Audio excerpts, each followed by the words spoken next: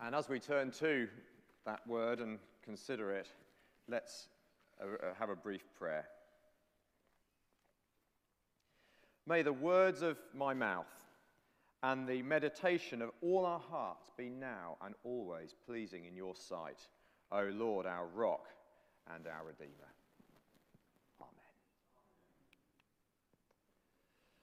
Well, we are witnessing right now the power of a promise made and kept. Let's have a look at a photo. I wonder if our slides are up. I'm clicking my buttons. Are we having some joy? Let's try again. Yes. Oh, there we are. There is Queen Elizabeth. This is a promise that has been quoted often in the last few days, quite understandably. She was 21. I declare before all of you that my whole life, whether it be short or long, will be devoted to your service. And what we've seen is that that promise, which was so clearly stated, it has been fulfilled under the glaring light of media attention for over, 70 years. She promised, she delivered, and that faithfulness has actually provided for our nation a bedrock for our national life. Now, all of that is just really a pale reflection of God's promise-keeping faithfulness. He has demonstrated a commitment to us so sure that we could build our lives on it with certainty for eternity. Here we are.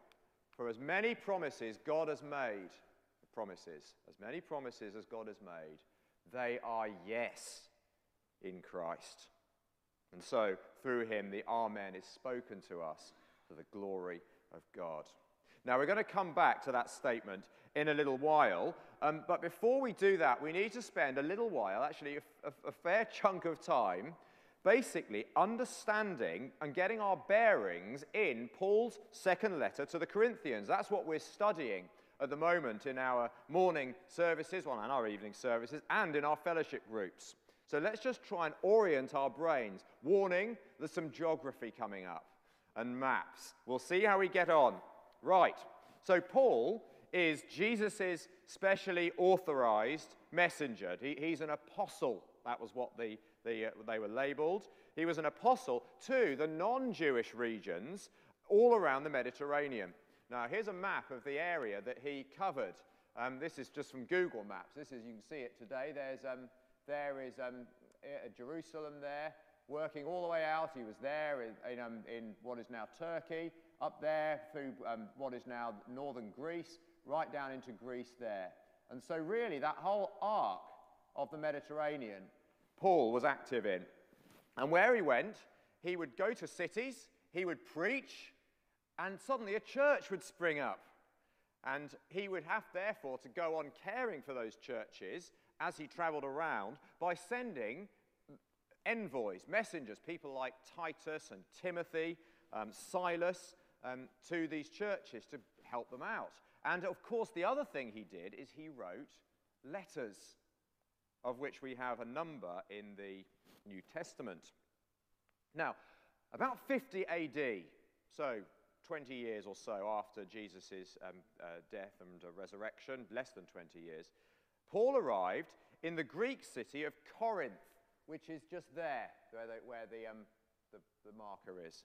He arrived in the Greek city of Corinth, and he founded a church there. He preached for 18 months. The church was born, and this church was a source of utter joy, and it was a source of the most intense pain to the apostle. During the next 7 years, this church in Corinth received at least 4 letters from Paul, from its founder. At least 4 letters. 2 of them survive. And those are the 2 letters that we know in our New Testaments as 1st and 2nd Corinthians. They're 2 of what were originally 4 letters that Paul wrote to this church. Now, Corinth, if you want to understand the city of Corinth, Corinth was a city on anabolic steroids. It was completely of a place.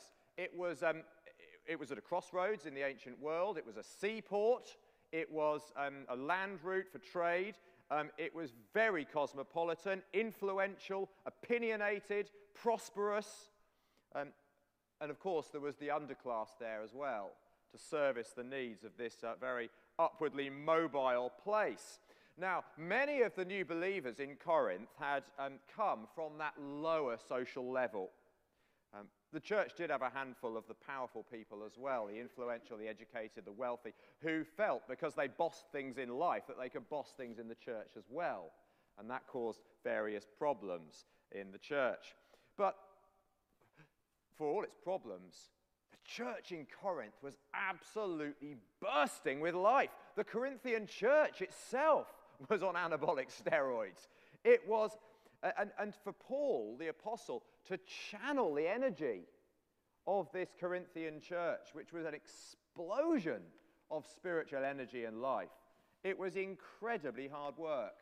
And so around 53 AD, so about 3 years after Paul founded the church, he writes a second letter to them, which is in fact what we know as 1 Corinthians. So 1 Corinthians was actually his second letter that he wrote to them. And he wrote it while he was establishing the church across the sea. Where are we going? Come on, wakey, wakey. Across the sea in Ephesus.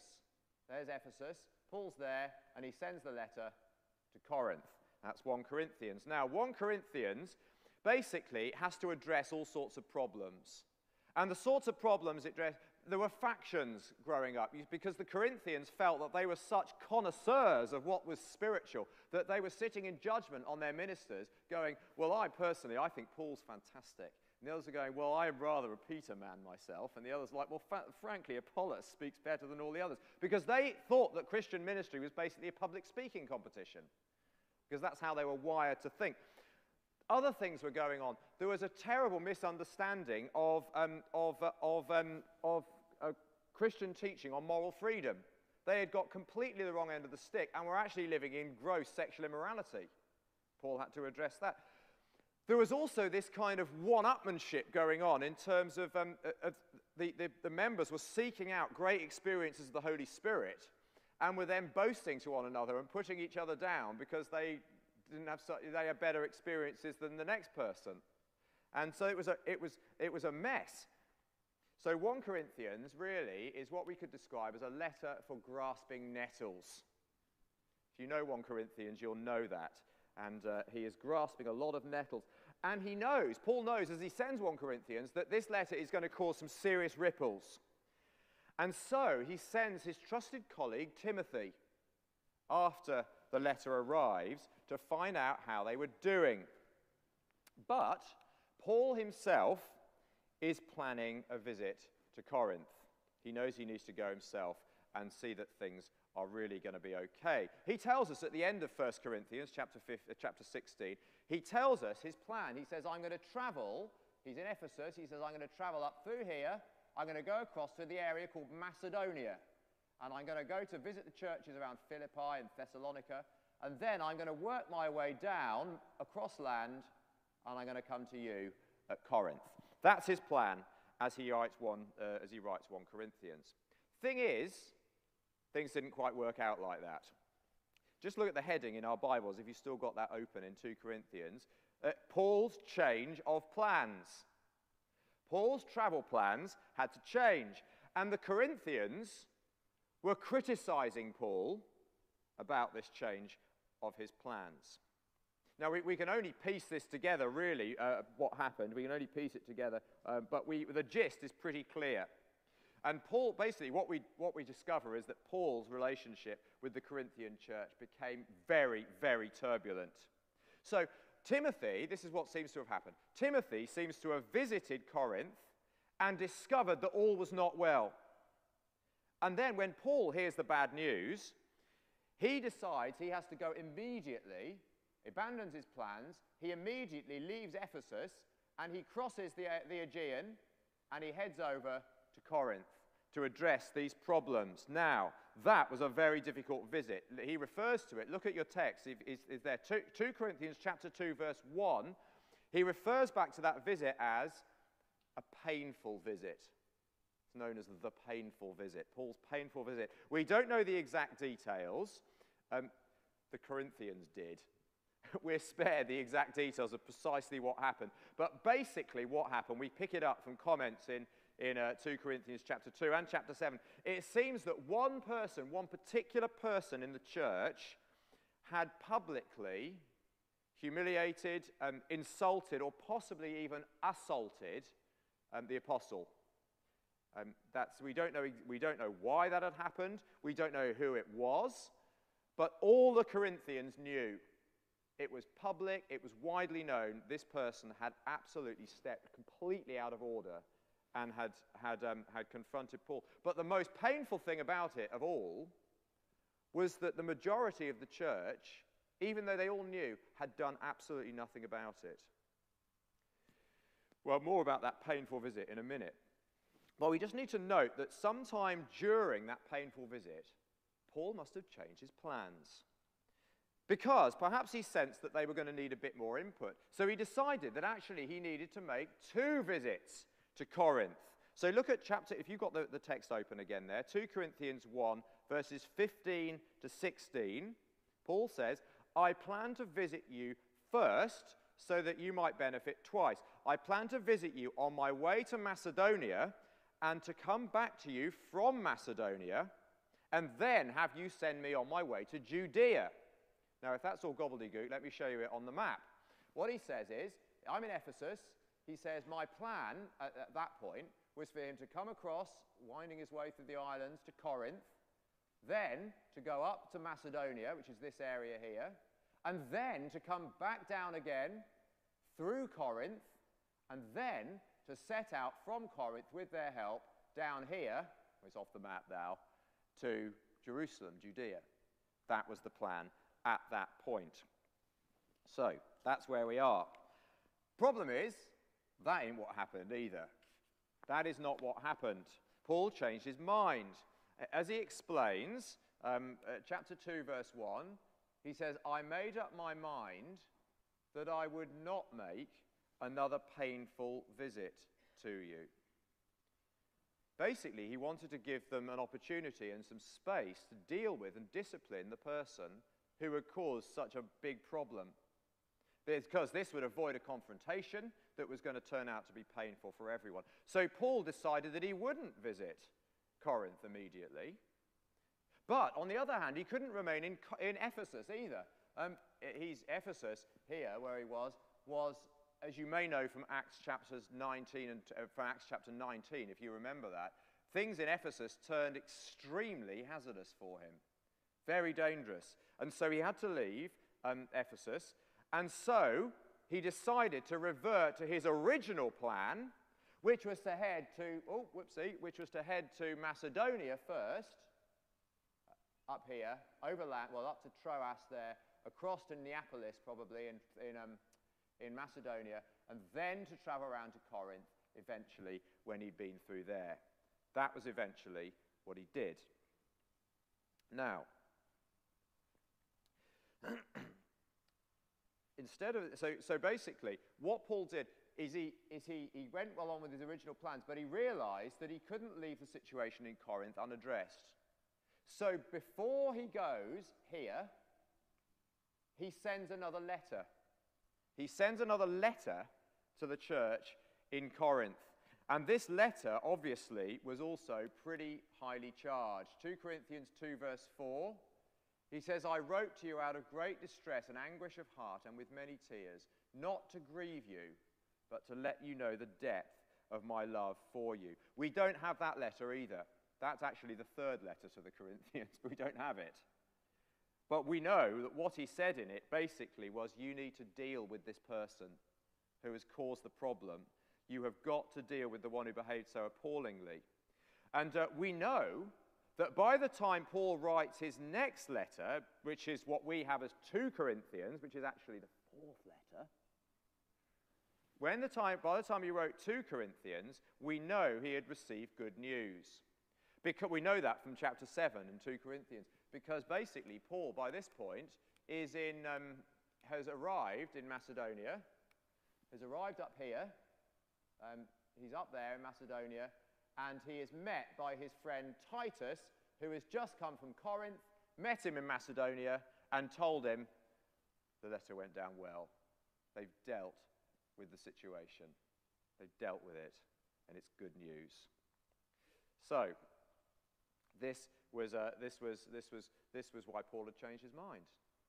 This is why Paul had changed his travel plans. There's perfectly good reason for it. He wanted to give them space to sort things out, and the wisdom had paid off.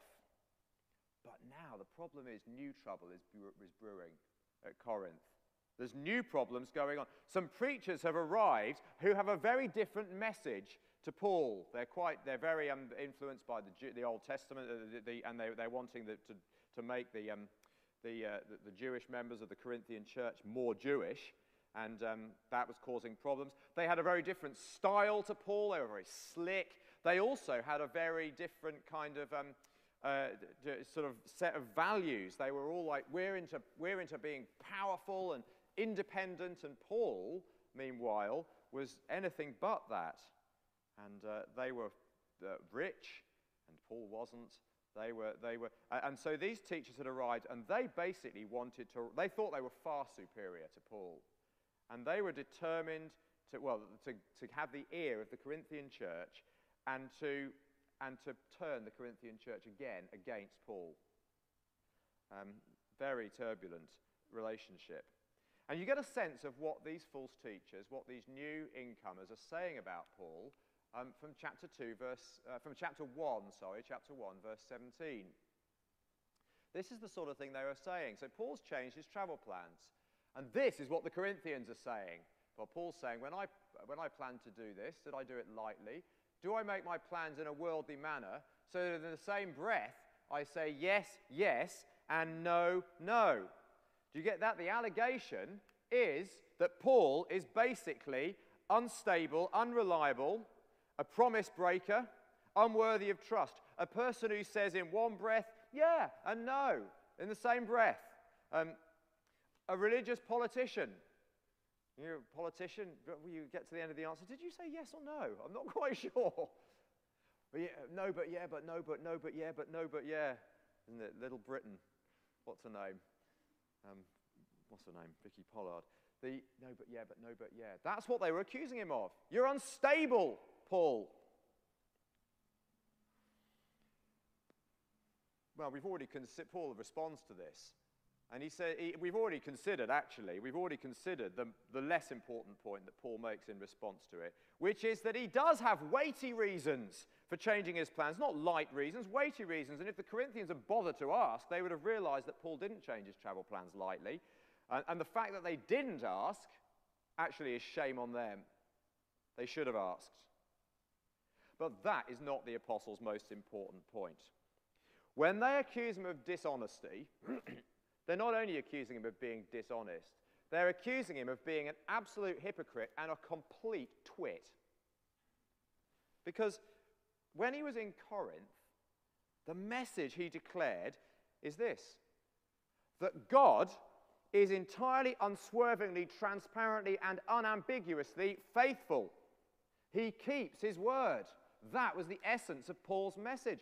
Verses 18 to 19. This is what Paul and his preaching was among them. As surely as God is faithful, our message to you was not yes and no. For the Son of God, Jesus Christ, who was preached among you by me and Silas and Timothy, was not yes and no, but in him it has always been yes. What do they think of him? Do they think Paul was so hypocritical that he was able to preach that message and then lack dependability in his own personal life? Or do they just consider him an idiot, incapable of grasping that a faithful God cannot have fickle ministers? Well, whatever they thought of Paul, let them focus on the message itself. Let us do the same. The sheer certainty of God's faithfulness in Jesus Christ.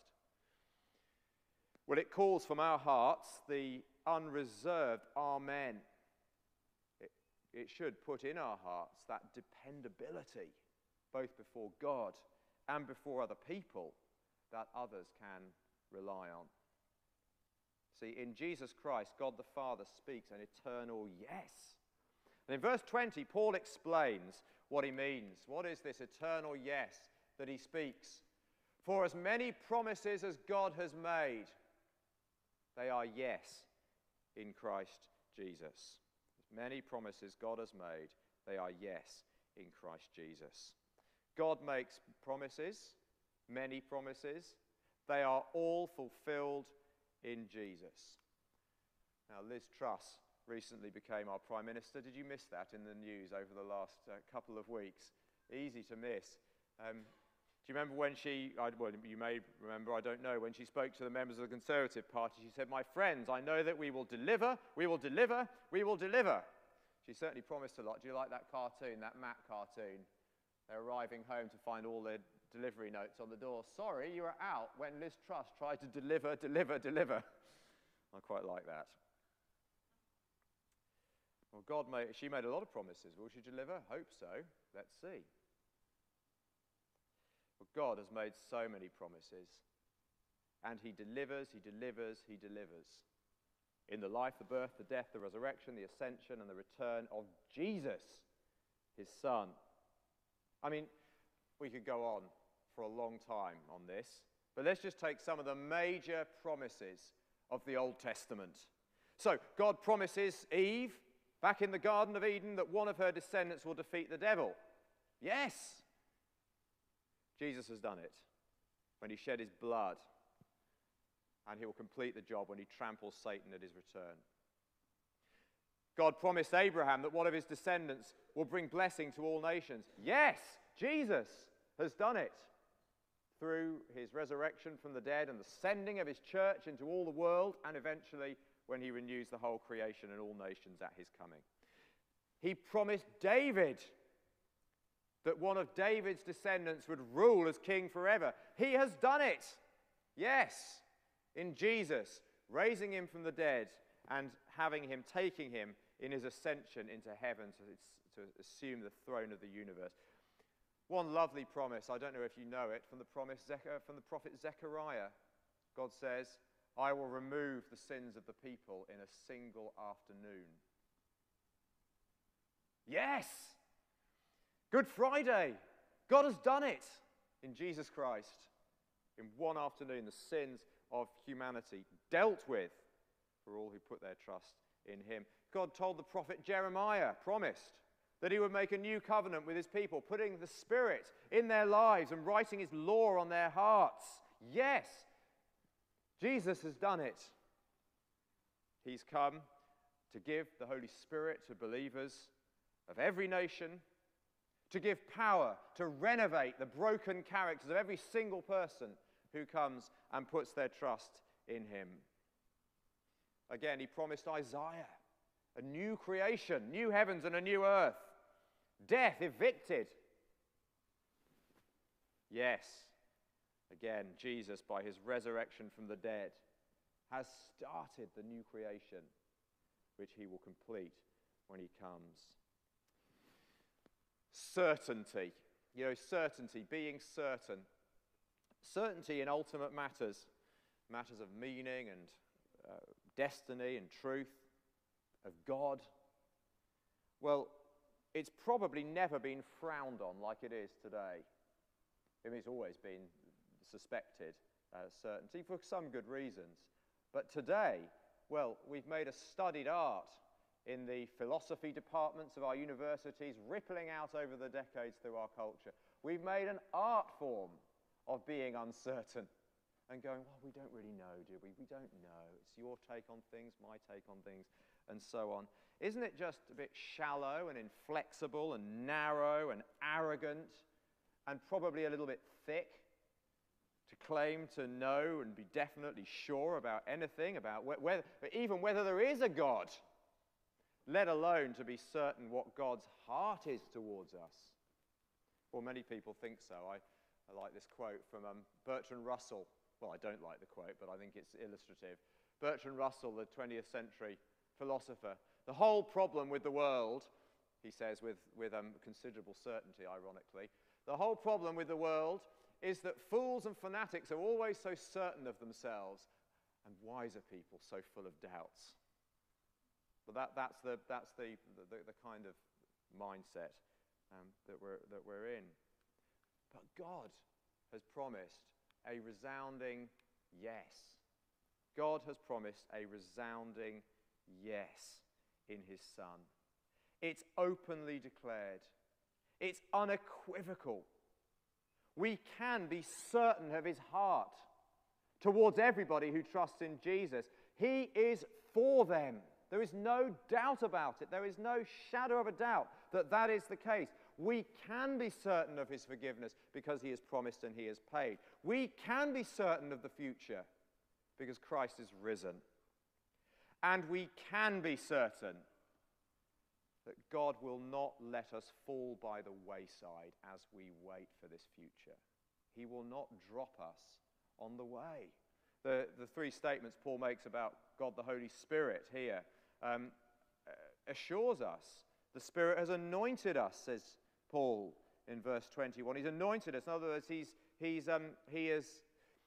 has set us aside as his own. He has put a seal on us, a stamp of ownership upon us. He has placed the Spirit in us as a deposit placed in our lives now to confirm that he will fully redeem us on that day. So God has given to us the most plain-speaking, full-throated, yes, I come to me, I love you, that we could possibly imagine.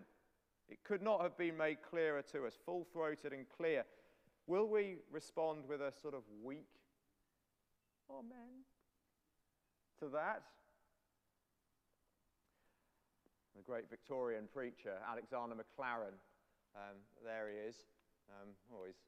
His words have disappeared. Anyway, we can just admire his beautiful facial hair, the under-the-chin beard there. The Prince of Expositors, as he's sometimes known, extraordinary preacher back in Manchester in the Victorian era. He said this, he said, it is an insult to the certainty of revelation when there is hesitation in the believer. It is an insult to the certainty of revelation when there is hesitation in the believer. And that explains Paul's words in the second part of verse 20. Every promise God has made is yes in Christ, and so through him, the Amen is spoken by us to the glory of God. In other words, God says to us, yes, and we say, Amen, yes. I receive it. True, Amen just means, it's a Hebrew word, truly it means. Truly, yes, truly, yes.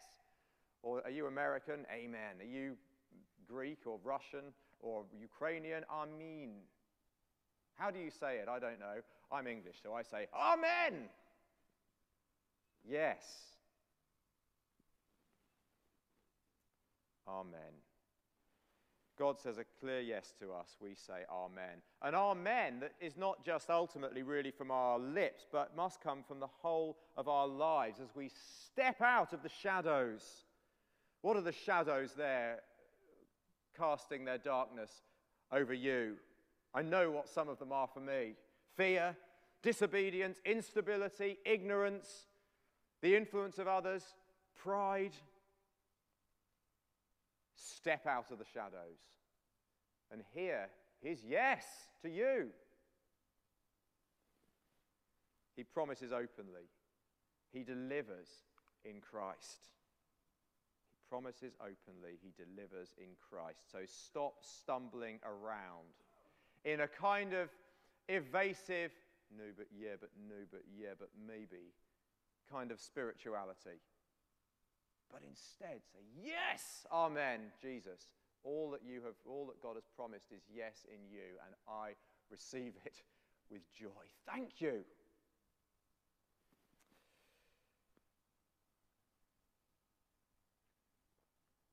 We've seen the power in recent weeks, and in fact over the last 70 years, of the power of promises made and kept.